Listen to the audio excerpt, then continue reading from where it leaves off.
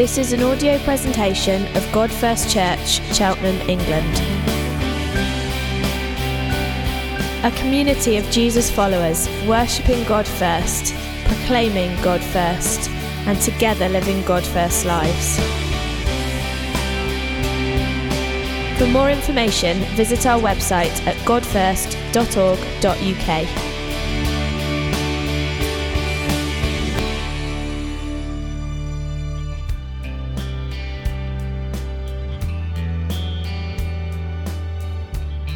Okay, we're on a series called The Way of Jesus, and we looked last week at prayer, and we're going to continue in there. So we're becoming like Jesus, and we're going to talk about prayer. Tim Keller says that the infallible test of spiritual integrity is your private prayer life. Boom. This is even harder, this one. Prayer is the proof and privilege of sonship, said Samuel Chadwick 200 years ago. And immediately when I hear those quotes, I think, I've got some work to do. The infallible test of my spiritual integrity, my prayer life, my 5 minutes of prayer, my 10 minutes of prayer in the morning. So how are you doing with prayer? How are you doing? You can put your hands up at these. Hands up if you're smashing it. I have sorted prayer. I am Brother Lawrence every moment of my day. I am in the presence of the Father while I'm driving to work. I'm in the presence. Hands up if you got that. If you smashed that, great. Somebody did come to me and say that they've been saying that thing that we've been saying. Jesus, you're here. Now I'm here. And they just said to me that really helped them in the week. And, so we're making a start, but none of us are smashing it. We tend to feel guilty. You don't have to put your hand up because people don't like to put their hand up, but you feel guilty. You think, oh man, I know somewhere along this Christian journey I'm supposed to be better at this thing. Maybe you feel bored. You think, man, I've heard enough talks on prayer. Can we just move on and have some fun, do something else? Maybe you feel like I'm completely inadequate. Everybody else is getting it done and you're not. Maybe you're just distracted. Maybe you're just on your phone. I'm borrowing my wife's phone. Maybe you're just on your phone all the time. You're just like, oh yeah, my phone, my precious. Maybe that's what you're doing with your phone. Maybe you're distracted. Maybe every time you think about, try to pray, it's like a million monkeys go crazy in your head, and you think, oh, what about this? What about the washing? What about this? What about this? And it's like, and you never get 5 minutes. Or maybe you're learning. Dallas Willard said the open secret of many Bible-believing churches, and we would hope that would be us, is that a vanishingly small percentage of those actually talking about prayer are actually doing what they talk about or requesting others to do that. So we get this, please pray for me, and then we don't. And those people we get on the kind of WhatsApp groups, please pray for this, please pray for that. I think, man, I hope there's that much praying going on. Dallas Willard, that's from America. We love our American friends. But maybe it's in America, maybe us British are different, but I very much doubt it. I suspect we're considerably worse. That we talk a lot about prayer and we don't get it done. 21st century life works against prayer. So I've taken a snapshot of Elizabeth. Where's Elizabeth? Is Elizabeth here? She's on Kids Work. I was hoping to make fun of her. This is not actually her phone. It's just from the internet. But this is Elizabeth's phone. She spent 2 hours and 45 minutes per day on screens. Is anyone using this? Yeah, it's good. Yeah. It's a nightmare, isn't it? It's like 10 o'clock in the morning and it's saying you've run, you've done, your Twitter moment is over. It's like, oh, wow, I put 3 hours. A survey in 2017, again in the States, because they do surveys better than us. On average, we touch our phones 2,617 times. It's like, where's my phone?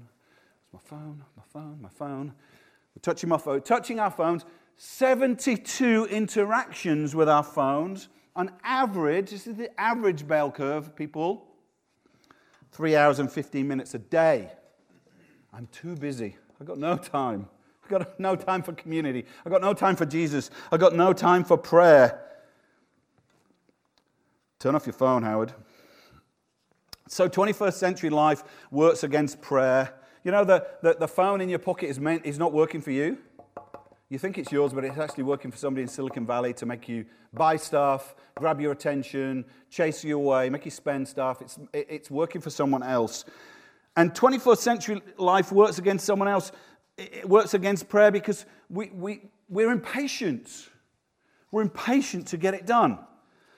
So John Mark Comer, I really encourage you to go on the website of his church. His church is called Bridgetown Church in Portland, Oregon. There's a sidebar website called Practice in the Way. I've listened to every one of them. If I'm channeling too much of John Mark Comer, it's not I'm a plagiarist. He's really spoken to me. But go on that website. And he on one of the sermons that I listened to, it just struck me. It says, we're under the illusion that money can do what prayer can do, but only faster. I'm sick. You like it? I like that. Christopher, a little chirkle. I'm sick. Oh, I'll get private healthcare. I'm not against private healthcare. I'll go to the doctors. I'm sick. Let's spend some money on it. I feel I need peace. I need Sabbath. Tell you what, let's spend some money. Let's get on a holiday. I need, give us our daily bread. I tell you what, there's a nice restaurant down the road. I feel dissatisfied. I feel empty in my life. Click, and they'll deliver something from Amazon the next day. And we feel like we're under the illusion that money can do what prayer can do, only faster. So we're working, there's a whole sermon there, but we're working against, it's harder to pray in 21st century life than ever. But even in first century life, where they had no phones and they had no Amazon and they had no restaurants down the road, Jesus' disciples said, teach us to pray. The position, the attitude towards prayer is this. It's learning. That's the attitude, learning. Disciples, learners, that's the attitude. It's learning. Let's just read from Luke 11. There are two versions of this prayer. One is the long version in Matthew. The other one is the short version in Luke. We're going to run for the short version. It says, now Jesus was praying, oh, what a shock, in a certain place. And when he'd finished, one of his disciples said to him, Lord, teach us to pray as John taught his disciples. And he said to them, when you pray, not if, when you pray, say, our Father in heaven, hallowed be your name. Your kingdom come. Some versions have, your will be done. Your kingdom come. Give us each day our daily bread, and forgive us our sins as we forgive everyone who sins against us. And lead us not into temptation. Father, we just pray that you teach us to pray. Lord, I've been on this journey a long time. I think, man, I have some work to do. But Lord, the attitude is not, oh, how am I doing? But Lord, hear my hunger. Hear our hunger. That we want to be where you are. That we want that place of your presence. We're not ticking a box called prayer. We want to build a relationship. Help us through this prayer to find a way deeper into relationship with you. If you weren't around last week, I'll take your name later and rebuke you. No, but if you weren't around last week and you couldn't make it, Andrew Haslam from London served us brilliantly. Yeah, who was here and thought it was excellent? Please download it. Please listen to it. He spoke from Mark 1:35. He says, and rising very early in the morning, while it was still dark, Jesus departed and went out to a desolate place and prayed. There's a sense where Jesus was rising early. He said, this is about dedicating your time. The reason about getting up early is not because God is an early riser and by the afternoon God's asleep. No, that you get up early and you say, this is the first fruits of my time. That's why we say put it first. You don't have to get up early while it's dark. Just try and do the first thing you want to do is not to reach for your phone, but to reach. Well, if your Bible's on your phone, you better be self-disciplined, because it is on my phone. I have my Bible read to me because I'm lazy. You get the YouVersion reads it to you. But just be careful, because there'll be a little number next to one of your apps, and you think, no, it's him I want. It's him I want. Right? So, rising very early, he said, the first fruits of my time for Jesus. Jesus departed. He went to a desolate place. He said, you've got to get away from all the pressure. You've got to get away from all the stuff. And I know if you're a mum, that's difficult. I know if you've got a busy life, that's difficult. But we've got to say, take a time to get away, clear the distractions, go to a desolate place where we're not going to be busy with other things. It's not that God likes desolate places. It's that in the busy life of Cheltenham, in the busy life of traveling to work, we're distracted. And so our attention, it's about claiming a place and a time where our attention and our pressures of life and our other distractions, we clear them away. Say, Jesus, this is your time. This is your place. I don't know if you're married or you're in a relationship and you have a date night. At this point, I won't look at my wife because it feels like a while now since we date nighted. We've sort of substituted date night for watching a box set. It's not really the same, is it? No, because you're supposed to talk on date night. Have time on date night. Yeah? Commitment and love is spelled T-I-M-E, not N-E-T-F-L-I. Okay, yes, enough of my confession. Okay, so Jesus saw, though, that Jesus' disciples saw that he had a prayer life. Larry Kinder, American author, said this: Jesus' disciples saw that the life Jesus lived was centered. Say centered. Centered on daily intimacy with his Father, and they wanted that too. Say they wanted that too. We want that too, don't we? We want that too. I know we're leaning on open door God first. We want that too.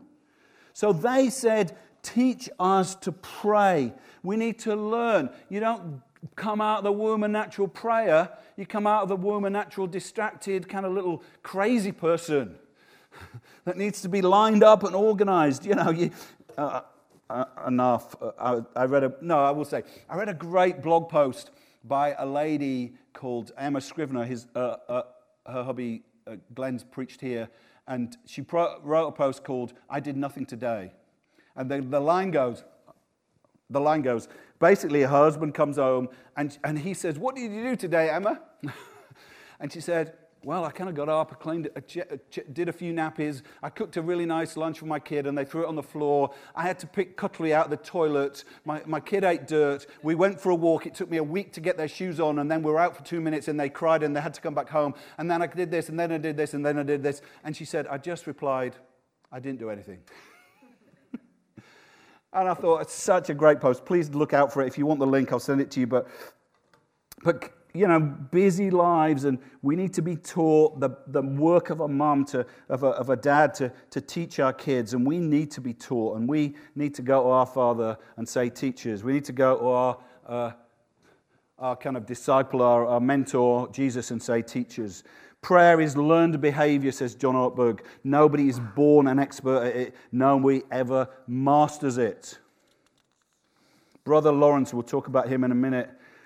He was a 16th century monk, and he says, "For many years I was bothered by the thought I was a failure at prayer." Is anyone bothered by that thought? One person nodding, you a bunch of liars. "For many years I was bothered by that thought I was a failure at prayer. Then one day I realized I'll always be a failure at prayer. And I've got along much better since." In other words, he's not doing that Andrew described last week about that good day, bad day thing, where you think, I prayed this morning, it's going to be a good day, I've done my spiritual disciplines tick, I've texted my group, my profound wisdom from my Bible reading, I've done all that, tick, tick, tick, tick, tick, it's going to be a good day. Oh, I missed today, it's going to be a bad day. It's not that kind of legalistic thing, it's about saying, actually, this isn't the issue. I'm not measuring how well I'm doing at prayer. I'm measuring my intimacy with Jesus. That's what I want. And that's, if you read Brother Lawrence, he was a 16th century monk, and he wrote a bunch of letters to people about practicing the presence of Jesus. And those are gathered in a book, amazingly called Practicing the Presence of Jesus. He died anonymous. Nobody knew his name. But actually, if you read that, it's like a 45-minute pamphlet, and it's just full of like gold, where he's just saying, I want to be with him. I want to be with him.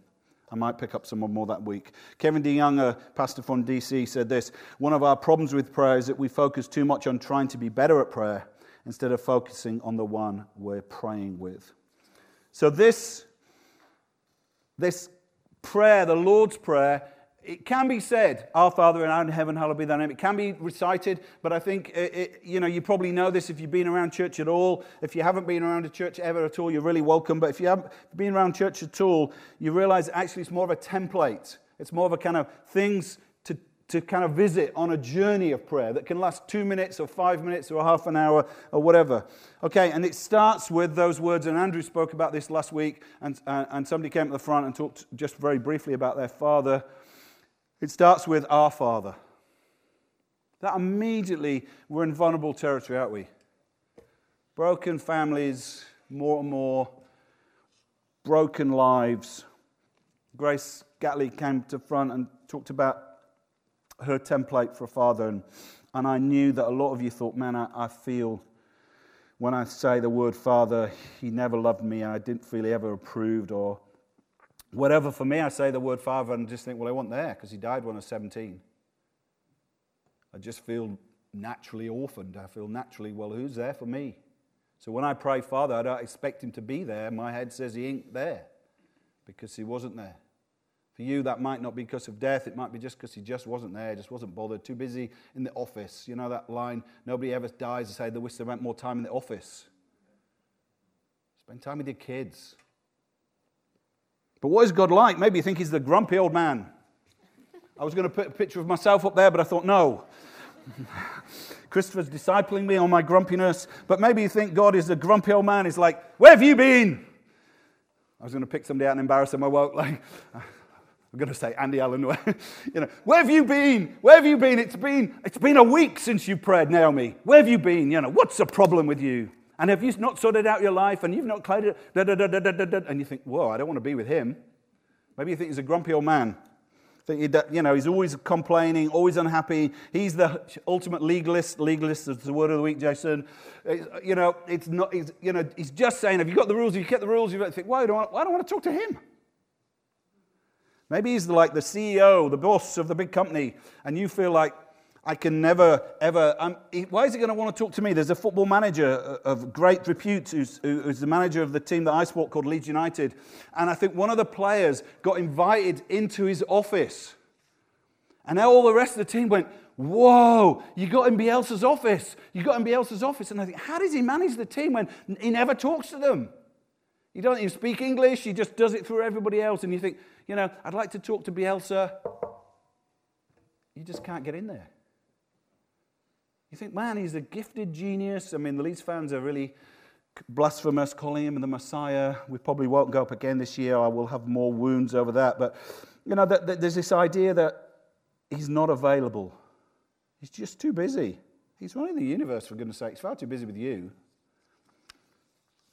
John Tyson, American pastor from New York. Well, he's Australian, but lives in New York. He said this. Forget the picture. I'll comment on that in a moment. Unless you break the stronghold of false images of God in your mind, you'll never be drawn to prayer. Unless you break the stronghold of false images of God in your mind, you'll never be drawn to prayer. So I thought, well, actually, rather than put a picture of me as a grumpy old man, I put myself as, hey, wasn't I good looking? Look at my kids. This is pre-Damaris. What is interesting is if you look at Zach at the front, and you look at me behind, there's an interesting thing happening with the feet, with the legs. I have discipled him. He doesn't even know. He's in the zone. But, when you have kids, you think, I want to be with them. I want to have fun with them. I want to bundle with them. I won't bore you because time's running, but we had such mad fun. We used to blacken the room out. We used to chase each other around to scary music in the room, bundle. We played indoor rugby. We used to, wreck the furniture. We had American guy. He was like a big guy, and he said, I'm going to come to play indoor rugby. And I say, you're too big for indoor rugby. But no, indoor rugby, you're on your knees. We just had fun. We used to have fun at bath time. I wanted to be with them. They wanted to be with me. We'd see how long we could hold our breath under the water. And they're my best memories. That's what God feels about you. I don't want to hold your breath under the water because you haven't prayed for 5 weeks. I'm going to... hello? No, he wants to say, come on, let's have fun. Let's hang, let's have fun. Our Father, say our Father. Our Father in the heavens. What do you think heaven's like?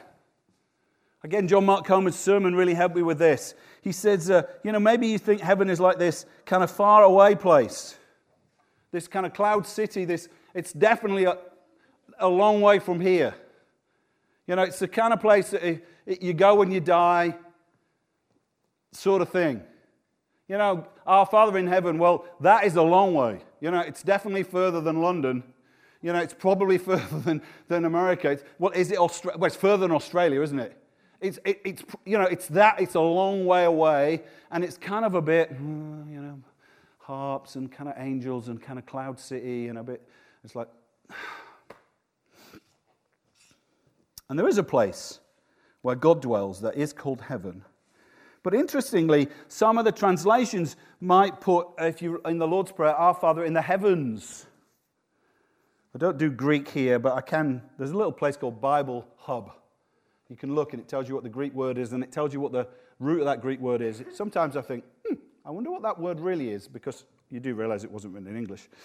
Okay, and so the Greek word for heaven, Uranos, it sounds like something from Vic Reeves and Bob Mortimer, doesn't it? Uranu, the dove from above. But if you never went there, thank you, Mark. Uranos, it comes from the root meaning to cover or encompass.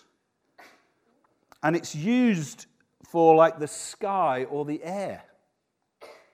Now that changes it quite a lot, doesn't it? You think, our God who's in the air, how close is the air? It's pretty close. It's even in you. John says, my spirit will be in you. Now, we don't want to get all mystical. Be careful. God's not air. But his spirit is like wind or ruach or breath. His spirit is in you. It's close. It's close. We're going to sing a song after I finish. This is the air I breathe. Your holy presence. Let's stop now. Let's just do that. Just breathe. Oh, it's Buddhist meditation. I went to that church and they did Buddhist. No. Stop it. Our Father in the heavens. He's really close. He's really close. He's as close as your hand on your face, isn't he? He's as close as the breath in your lungs. If you know him, he's close. He's removed your sin to be close. Alfred Lord Tennyson, the Victorian poet, said this: speak to him, then he hears. Closer he is than breathing, and nearer than hands and feet. God doesn't know how to be absent. We're the ones who are absent. We're the ones who are gone. I'll never leave you nor forsake you. God, where are you? Where are you? My challenge. We're the one who's moved. He's close. He is close. Father, you're here. Now I'm here.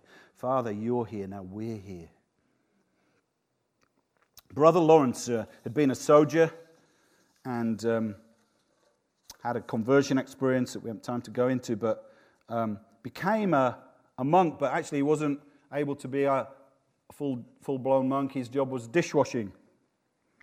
So he's the dishwasher in a Paris monastery.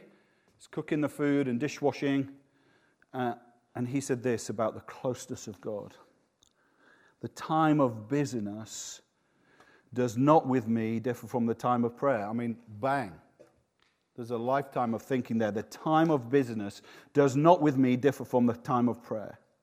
And in the noise and clatter of my kitchen, while several persons are at the same time calling for different things, you've seen Gordon Ramsay's kitchen. Don't watch it. It says, I possess God in as great tranquility as if I was upon my knees before the Blessed Sacrament. He learnt to say, God, you're here. In the washing up, in the dirty nappies, in the emails, in the pressure of life, he's here. Our Father in the heavens. Hallowed be your name. It's interesting, the word hallowed is a funny one, isn't it? I think if somebody said to you, looking hallowed this morning, I'd probably think, are my bags really showing? You're looking hallowed this morning. You think, man, I'm not looking great.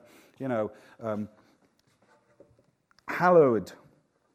We kind of know what it is, but nobody says, we had a hallowed time. Ariane led us in the hallowed time of worship.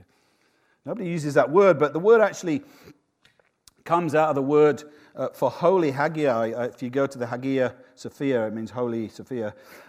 It's the kind of holy, it's holiness. And holy can mean moral, mean like something good, as opposed to something bad. But actually the root of the word is something special, something unique, something sacred, something set apart, something other. What you're doing when you're saying hallowed is your name, you're saying there's something special about you, Father.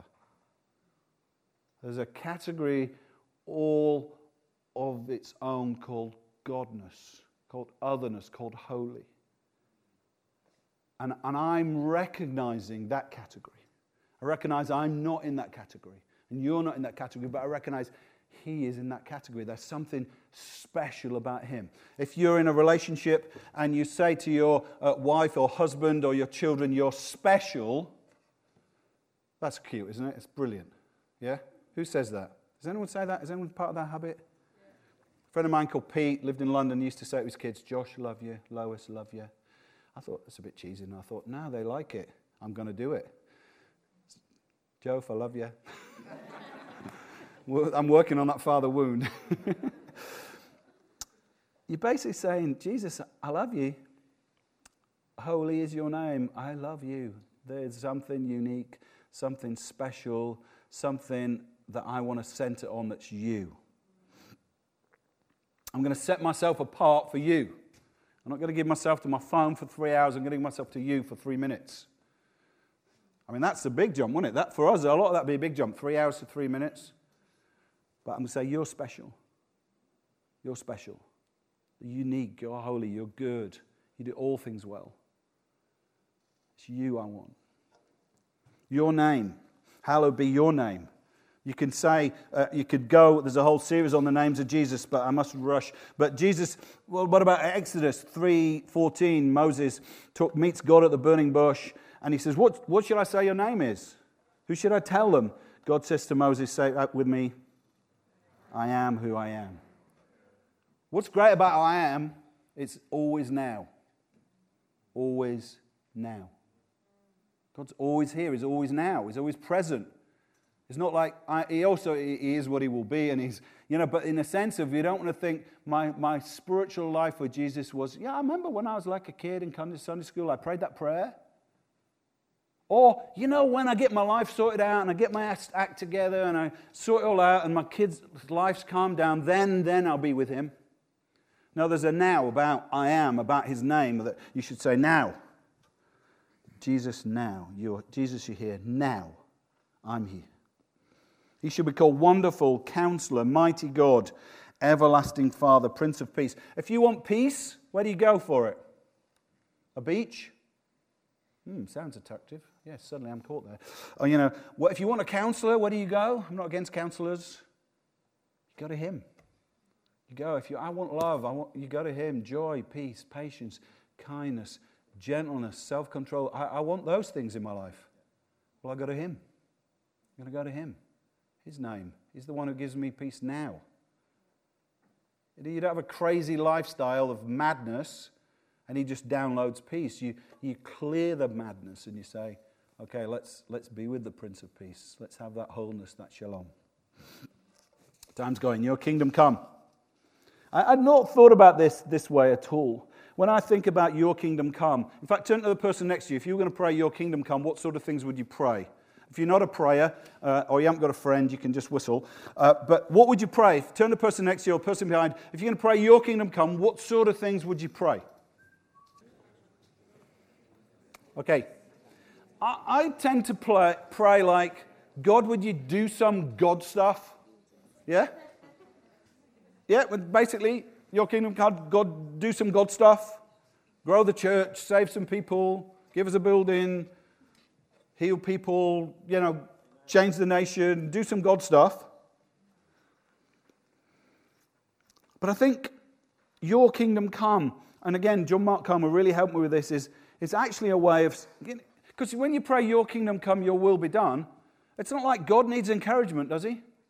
Now, God, if you've forgotten, your kingdom's meant to come, okay? I know you've forgotten. I know it feels like it's a mess, but I just want to remind you that your kingdom come. And it'd be really handy if your will be done on earth as in heaven, because that would be good.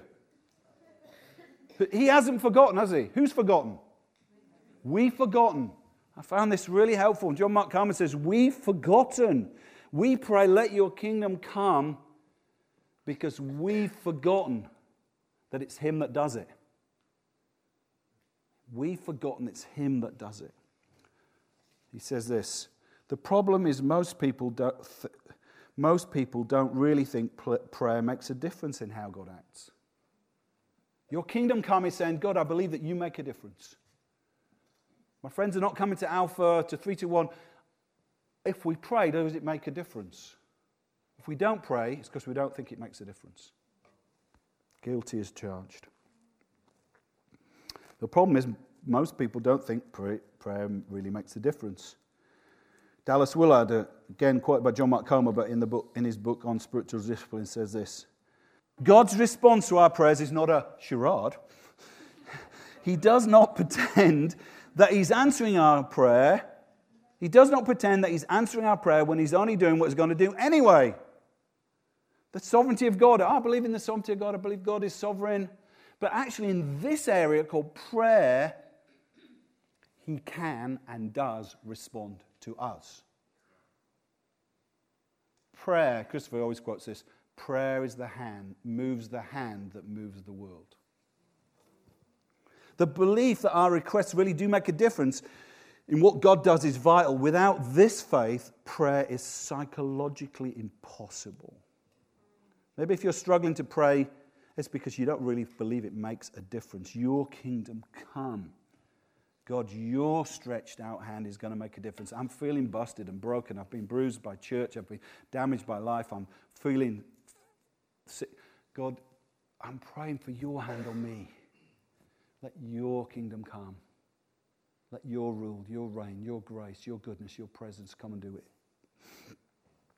John Wesley, famous quote, God does nothing but in answer to prayer.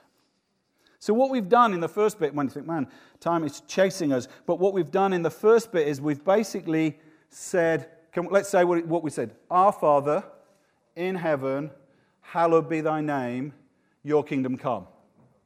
We've not really asked for anything much, have we? We've kind of aligned ourselves before we've asked. Alignment comes before asking.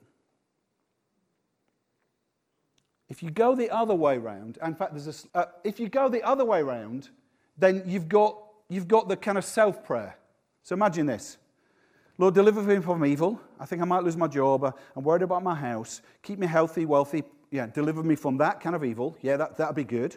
And Lord, I feel really bad that I messed up, and I feel guilty, and do you know what I'm like? And oh, by the way, be giving my daily bread, but hey, I've got that covered anyway. But just anyway, it'd be nice to pray because and then by the time you get to the end, you say, "Oh God, you're my Father." You've prayed all the wrong way around. You've prayed for all the stuff, givers, leaders, whatever, rather than pray Father first. And I do that. You start to pray and you immediately think, flip. I'm losing my job, what about my kids? And you start asking, and you never get to alignment. You never get to, he's my Father, who's in charge of it all, who loves me, who's close, who wants to act. So we need to go through the alignment. So next one, give us each day our daily bread. I mean, there's more we could say in this, but basically 2 quotes for you. This is from a book called Meals with Jesus. Great little book, Tim Chester. We had him preach here some years back. Meals with Jesus. It says, every time we eat, we celebrate again our dependence on God and his faithfulness to our creation. If you didn't have food, you would feel like every time you eat, it's a blessing from God. Because we have multiple amounts of food, we chuck it away in our recycling bins, and we don't even think it comes from God, really. I think it comes from Morrison's. It comes, well, I've got a wage, I can afford food, it's not a problem to me. But it's not that the basic thing is asking for bread, is we're doing something else. We're celebrating again our dependence on God. Actually, the thing about food, and I've said this many times, is you eat food as a way of saying, if I don't eat food, I'm going to die. That's called I'm dependent on my food. You drink as a way of saying, without drink, I'm going to die. And those lines are not like, oh, don't we love red wine and bread? It's like, no, he's the one. He's the provider of my life. Every time we eat, we celebrate again our dependence on God and his faithfulness to his creation every time. That's what grace should be. Like, Lord, thank you for Naomi. Thank you she's such a good cook. Thank you that she's friendly. Thank you she's cooked roast beef. Thank you that we've got some people around. Thank you. And pray that we have a fun time, Jesus. Amen. That's quite good. But how about this? Jesus, we recognize everything comes from you. That food comes from you and the very source of our life comes from you. We declare our dependence on you as we eat this food. Amen.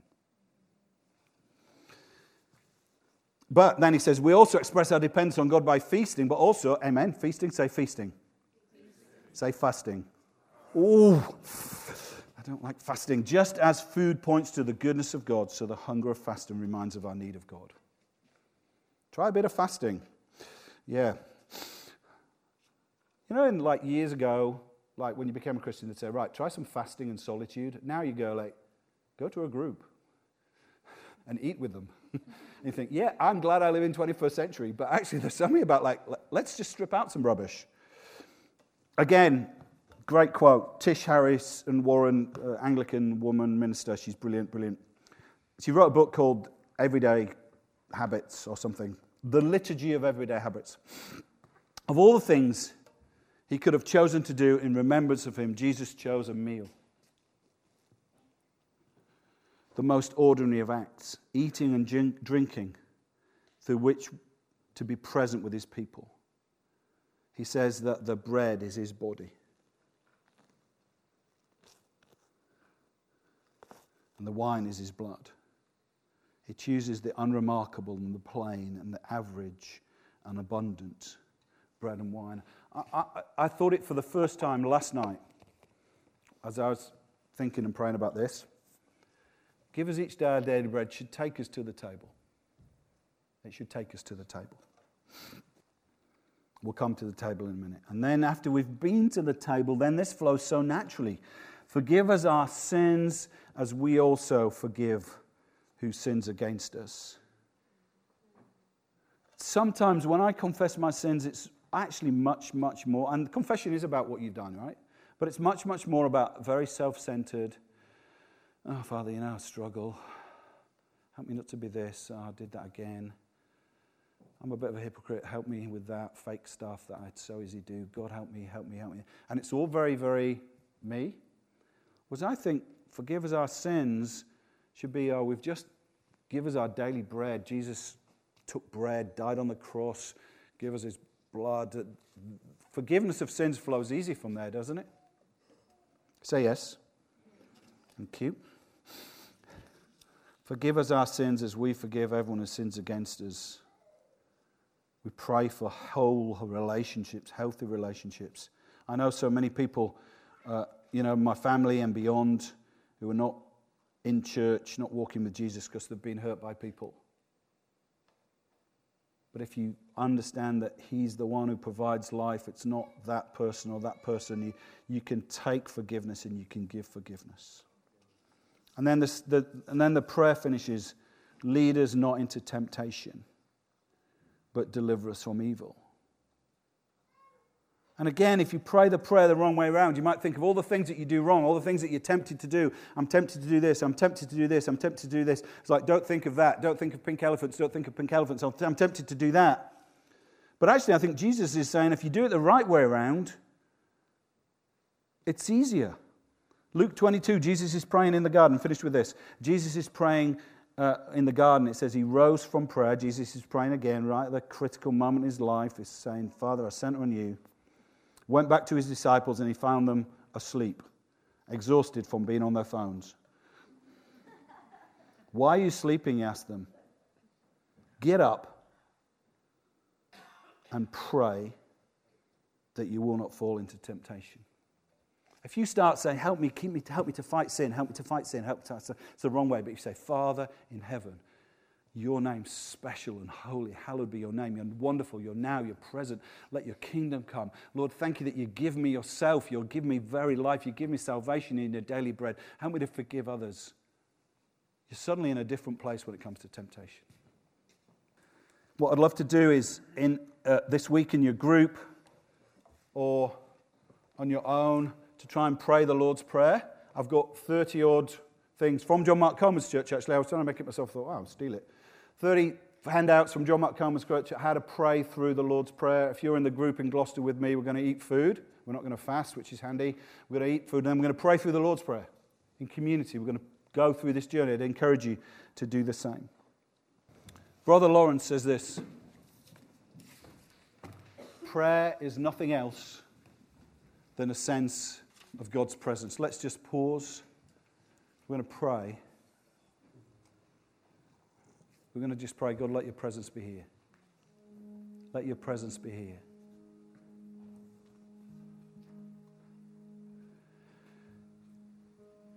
He's the one in the heavens. He's in the air. Let's just breathe again. Father. Just say Father, or say Jesus, just to orientate yourself. Jesus. Father, you're here. Good Father. Giver of good gifts, you're here. We say you're special. We set you apart as special. It's you that we want. It's time with you that we want. Lord, thank you that you've fed us with your broken body and shed blood. Thank you that you've forgiven us and washed us clean. Thank you we stand on a new basis with you. Thank you that our relationship with sin has changed because we're running after you. Come, Holy Spirit.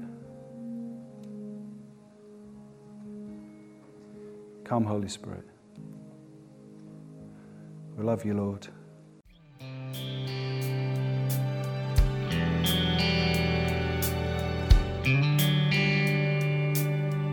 For more information, visit our website at godfirst.org.uk.